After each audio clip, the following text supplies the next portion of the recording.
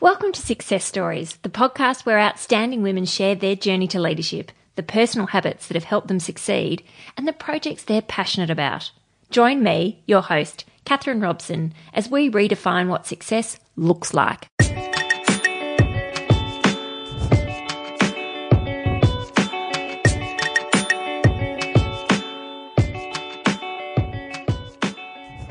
In a world of anxiety about the future of work, Liv Pennie is harnessing the power of technology to engage kids, some as young as 9, to shape their ideal career destiny. Liv is the co-founder and CEO of Become, an education startup which is bringing together the worlds of academia and innovation to deliver career development which inspires and excites young people.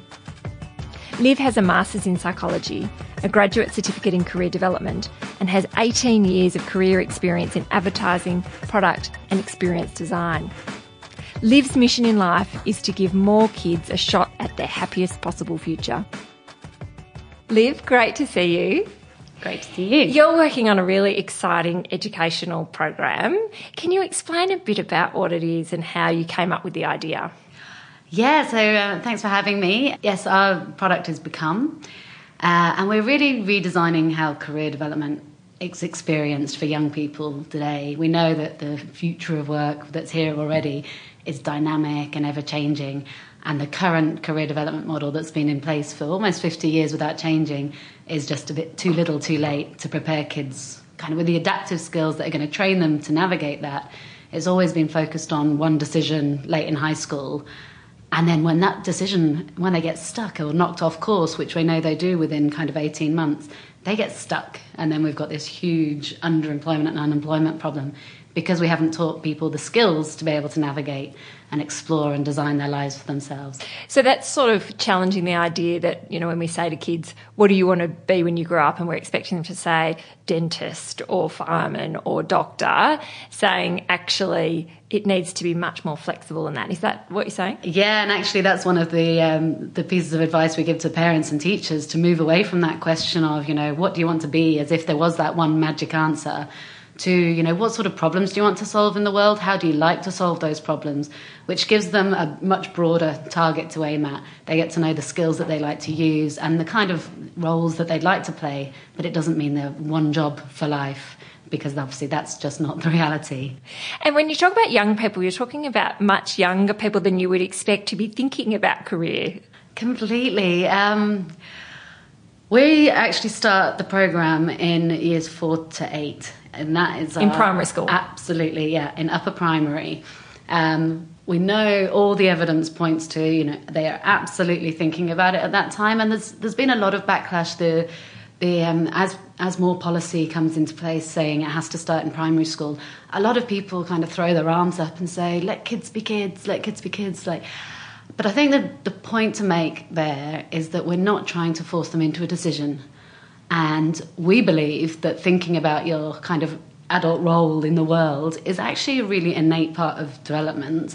We know that kids from toddler age kind of start playing with these roles of, you know, they start by pushing a pram or being a builder. It's a real natural way of finding your own place in the world. What we've done is stop talking about it for a long time at school. So what we're trying to do is continue that process of letting them explore and be curious. We think that future and imagining your future of possibilities should be the most motivating thing anyone can think about. It's absolutely human nature to be able to imagine, but at the moment we're only letting people imagine the negative. So we know that I had a room of 25 10 to 12-year-olds last week, and we said, you know, what will the world look like in 8 years' time? And without prompting, and these were really enthusiastic, positive kids, they said, tech's going to take over the world. There'll be no jobs. The robots will do all our jobs. Not even going to have a chance to get my own driving license because the robots are going to drive our cars. And then one of them said, and the difference between rich and poor will be massive. And these are 10, 11-year-old kids. There wasn't an ounce of optimism, but you could hear the headlines coming through. So when we say let kids be kids, stop talking to them about this, they're thinking about it. There was some research last year that said, it was the ABC research that ranked kids from 10 years on what their main worries were, what worried them at the most about their life in every facet of it.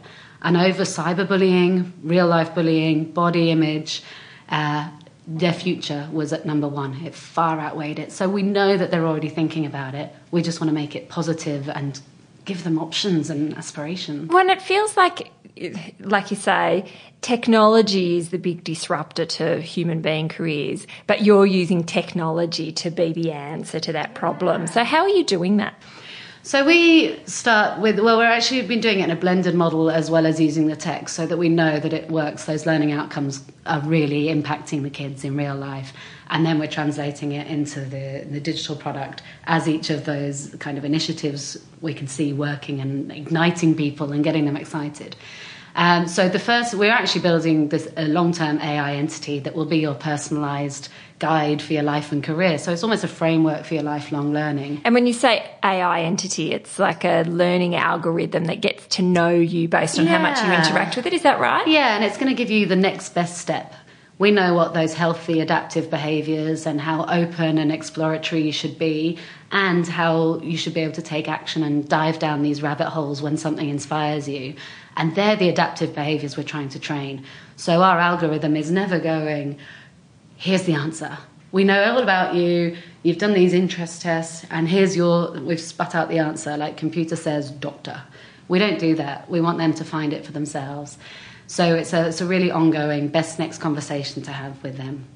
So you're building, as you say, an integrated model. So the AI part of it is one part. How does it fit together with that broader model that you're building? So the first product to market is coming to life as a web app. So that will be a web app delivered in schools with lots of learning materials and teacher resources to help them augment it in the classroom. The older age groups will obviously be more on their mobile devices, so we'll reach them through their own personal, we'll be where they are. And what's the response been like so far from the education community? Far better than a lot of when we first talked about it, and I spoke to investors about it. They were like, oh, don't want to touch education with a barge pole, it's so hard to sell into schools, the departments are a nightmare to navigate. I'm so much more optimistic about the education in Australia and beyond.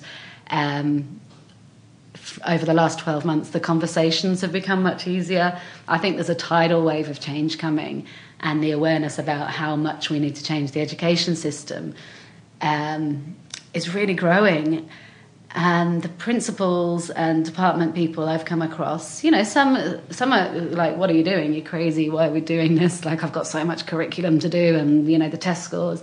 But really, really growing number, really progressive, really innovative, know that this whole of student approach is the future, and are creating the space to do this because it's right for the kids. It's not about, they're not obsessed by the test scores.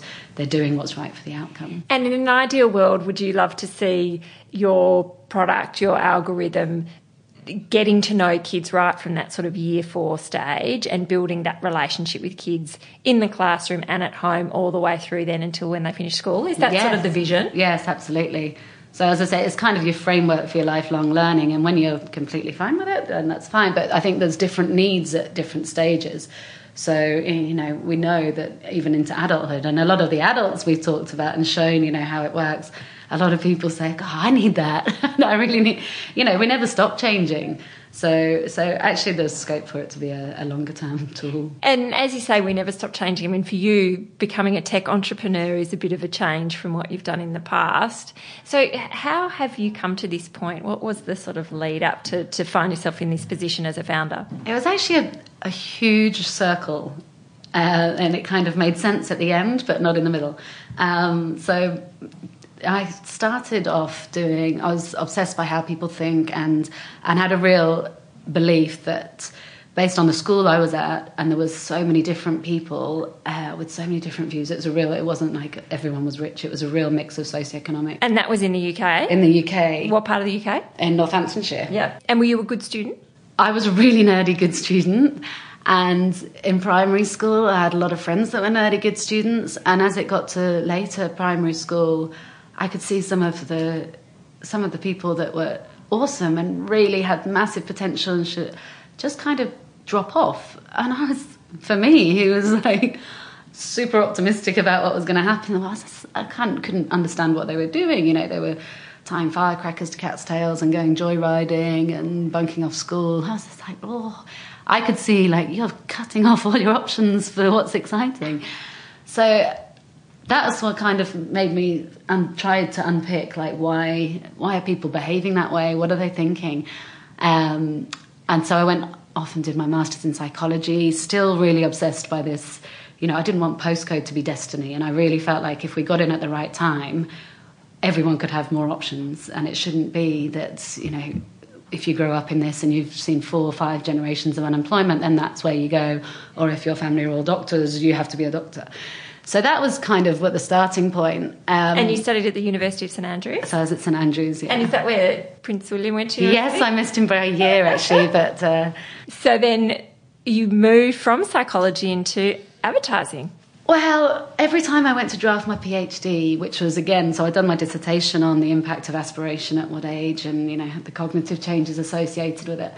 Every time I drafted my PhD, people would say, make it smaller, make it smaller. And I did that kind of 4 or 5 times. It was my plan.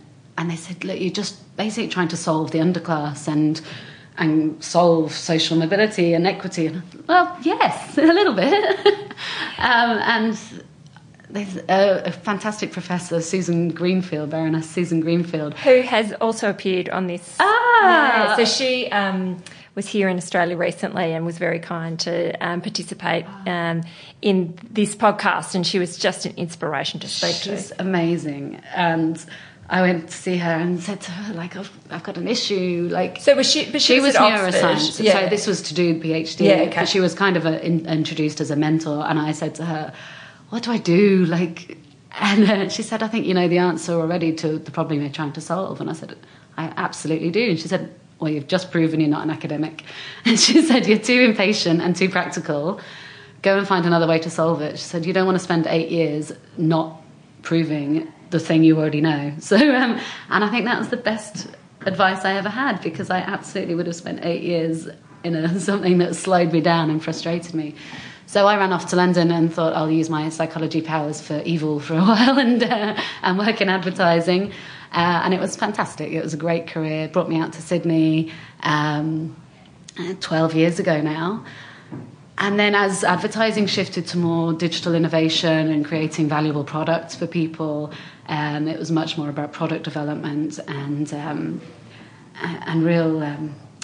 as companies try to provide value for brands rather than shouting at people, I suddenly realised I think we just won a big pitch for the year, and it was a big global brand, and nobody had used this technology before, and everyone else was like, oh, this is so exciting, and I was just like, I don't care.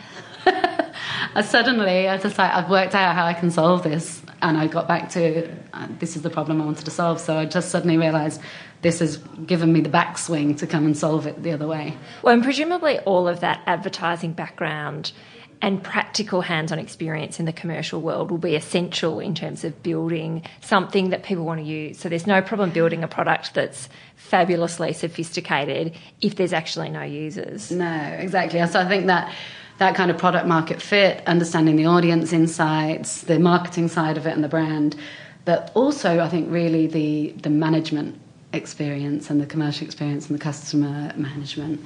I think I did the Edgy Growth Accelerator last year, and I think there's a lot of really young people start coming out of uni and going, hey, I'm going to start something up. And it was amazing, the bits that they were stumbling on were the bits for me. I was just like, oh, you just hire people, build a culture, that's the easy bit. So it's funny to come from the other side. I think one of the challenges of becoming an entrepreneur once you've established yourself in a career is not only leaving the security of a regular paycheck, but also leaving the security of having an identity in the sort of framework of our society, having a job title. How was that experience for you? It was kind of liberating, actually, because part of me had always been pulled that way, and I've been on the board of School Aid, which was kind of helping me still do some good in that area in parallel to advertising. For me, it felt like it was the right shift, and I think most people that knew me kind of went, that makes sense. it was, a bit of an explanation to people in the new world to go, oh, well, this was the whole circle and this is why I'm still doing it and this is where it came from. But yeah, it's a shift, and people, to go from kind of respected in the top and go like, oh, I'm established in this area, to going to absolutely the bottom. But I think that's a humbling and good experience rather than floating around and hobnobbing with the seniors. It's good to go, right, I'm at the bottom. It was a shock. I think the biggest shock was how resourceful you have to be. I think the first kind of few weeks of we'd gone out and launched, I kept turning around to, who's going to design this little animation I need? Or I kept thinking there'll be somebody I can do this, and there's nobody there. It's just me. So it was amazing how resourceful and how quickly you have to learn things. But I think it's really good exercise when you've... And finding a co-founder, so interesting. I think there's a good amount of research in terms of there's a heightened success where you have 2 or 3 founders. One's often not enough, and more than 4 is too many. How have you found that experience? I was very lucky, actually. I knew I needed a really heavy-hitting tech co-founder who shared the vision, had the time and money and capital behind them to actually invest in the early stages and come with me on the journey of noodles and and somebody that was across the full stack of architecture, and actually I could really trust to do best practice architecture and rigor around it rather than sticking in their lane of this is the type of thing I knew. So I'd worked with a lot of tech directors over the years in my other roles, so I kind of knew what I was looking for, and it was a chance meeting in the Sydney startup community. And it was actually a good friend who was the CEO of EduGrowth who actually was on the lookout as well. And I had everybody I know looking for this right person, exactly the right brief. And David and I met a few times and discussed things. And, we had a lot of sessions just to work out the cultural fit. And we talked very openly about any concerns around each other. And he said, well, you've got the idea. It's really, I'm going to challenge it. And I was just like, fantastic. That's what I want. I don't want someone to build what's in my head, because I've got the strategy and the idea, but I want the magic. And I said, well, this is the biggest test. And he said, right, be prepared. I'm going to come in blue sky and I'm going to tell you what my vision for the product is. And I was blown away, and we were so excited, and then we agreed on the spot, and it's been fantastic. You mentioned capital there, looking for a co-founder that had some resource behind them. How has your experience been funding the development so far? Well, we were both lucky that we could put 100% of our time into it, and it takes a lot of sacrifice and commitment. But we were lucky in that sense, so that we've actually been kind of self-sufficient. We raised our first round in November 2017. It was as slow as everyone said it was going to be. I didn't believe them at first. I thought, everyone's really positive about the idea. It'll be easy, and everyone, there's lots of nods and encouragement. Not many checks coming out. So it was as slow as everyone said. It probably took us 4 months to close that round.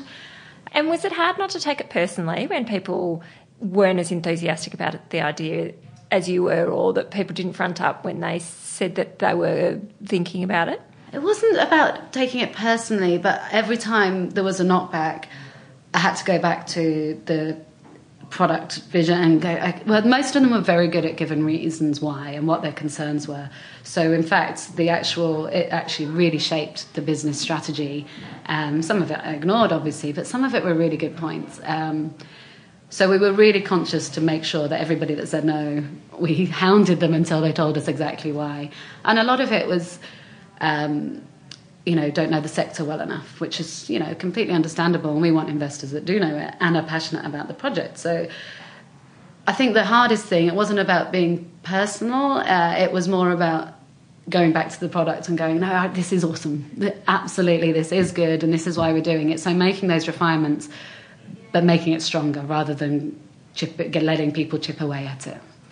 And in terms of finding investors, how easy is it to have 4 months worth of meetings with people. I mean, that's the other thing in terms of, it's one thing to get a business card written and call yourself a founder, but actually raising capital, how do you go about doing it? It's a full-time job for that period of time. So I think within the business you have to agree who's doing what, and that means that, you know, David took on a lot of those responsibilities that I was doing before. We paused on a lot of sales and just said, actually, we've got to focus here, do it fast and sharp and intense.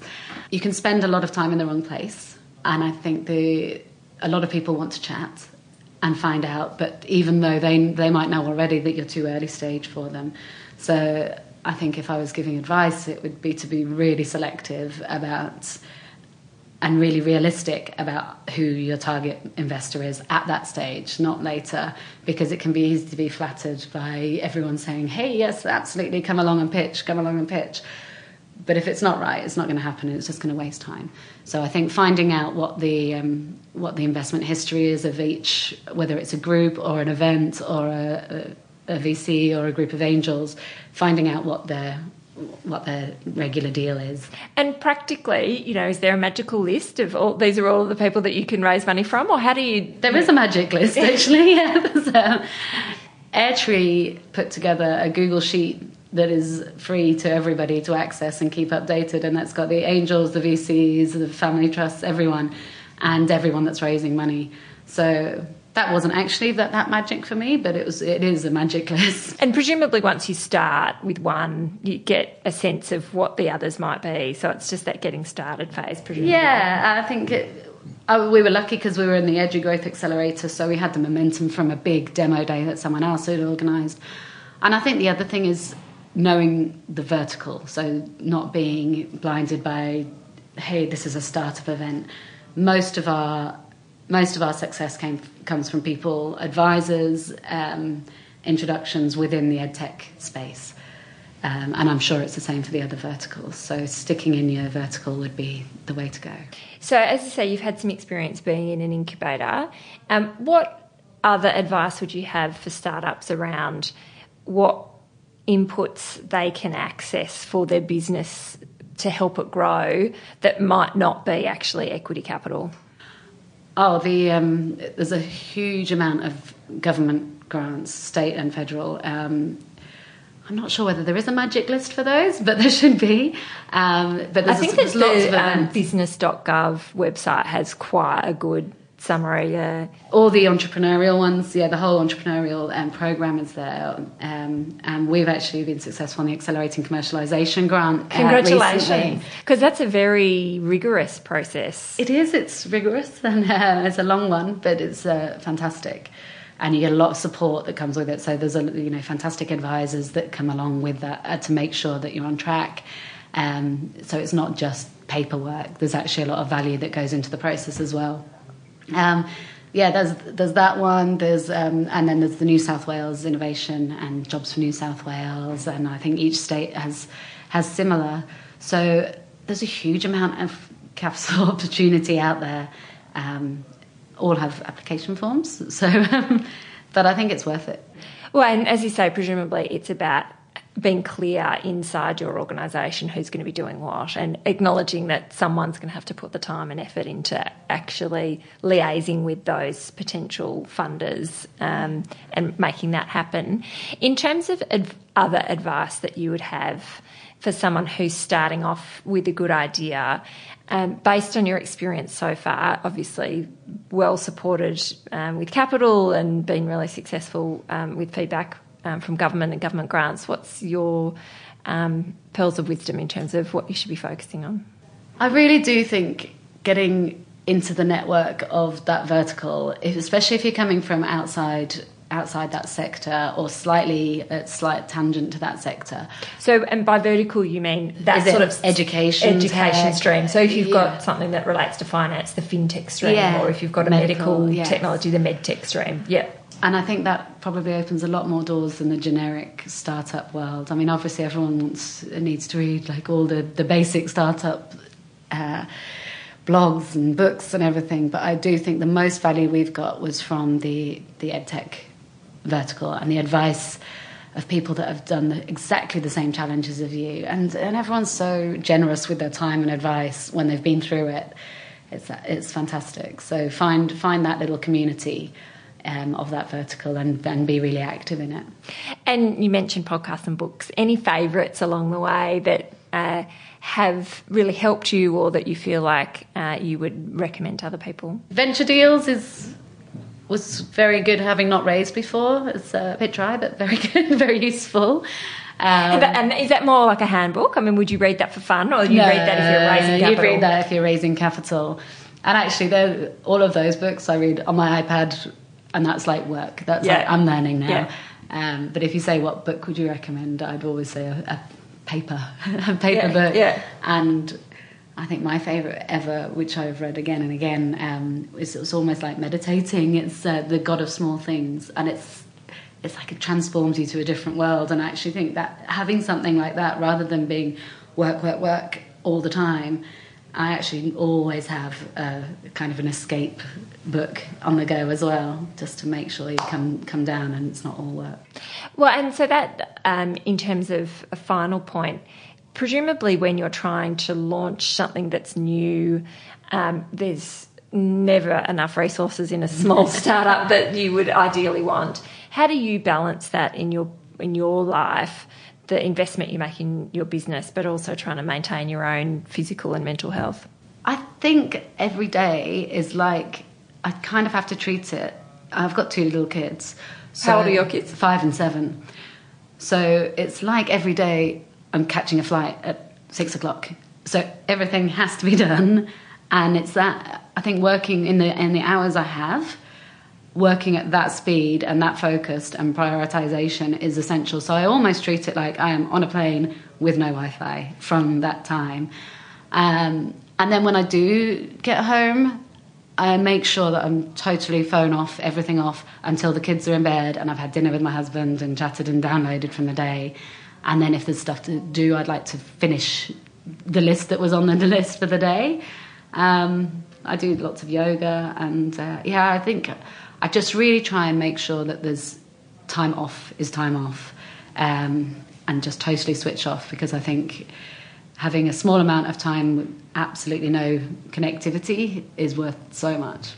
And then just finally thinking about, your kids and the things that you're positive about for the future for them. What are the things that you look forward and think, wow, I'll be really happy if that's the world that materialises?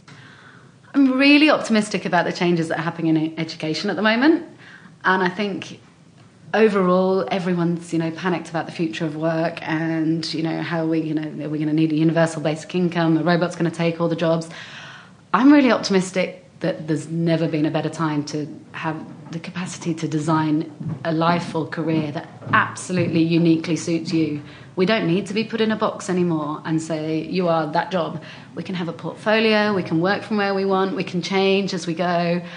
I don't think there's ever been so much opportunity for people to be happy in what they do throughout their life if we give them the right skills.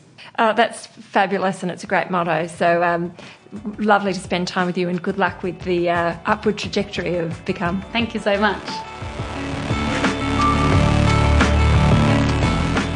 Every week I find a nugget of gold in each discussion, something I want to take away and implement in my own life. If you feel the same, I'd love to know how my guests touch your lives. You can leave a review on iTunes or get in touch on LinkedIn or Twitter. Thanks to the awesome Buffy Gorilla for production, Alicia Piper for her fantastic writing, and to Broke Free, who wrote and performed our theme music. See you next week.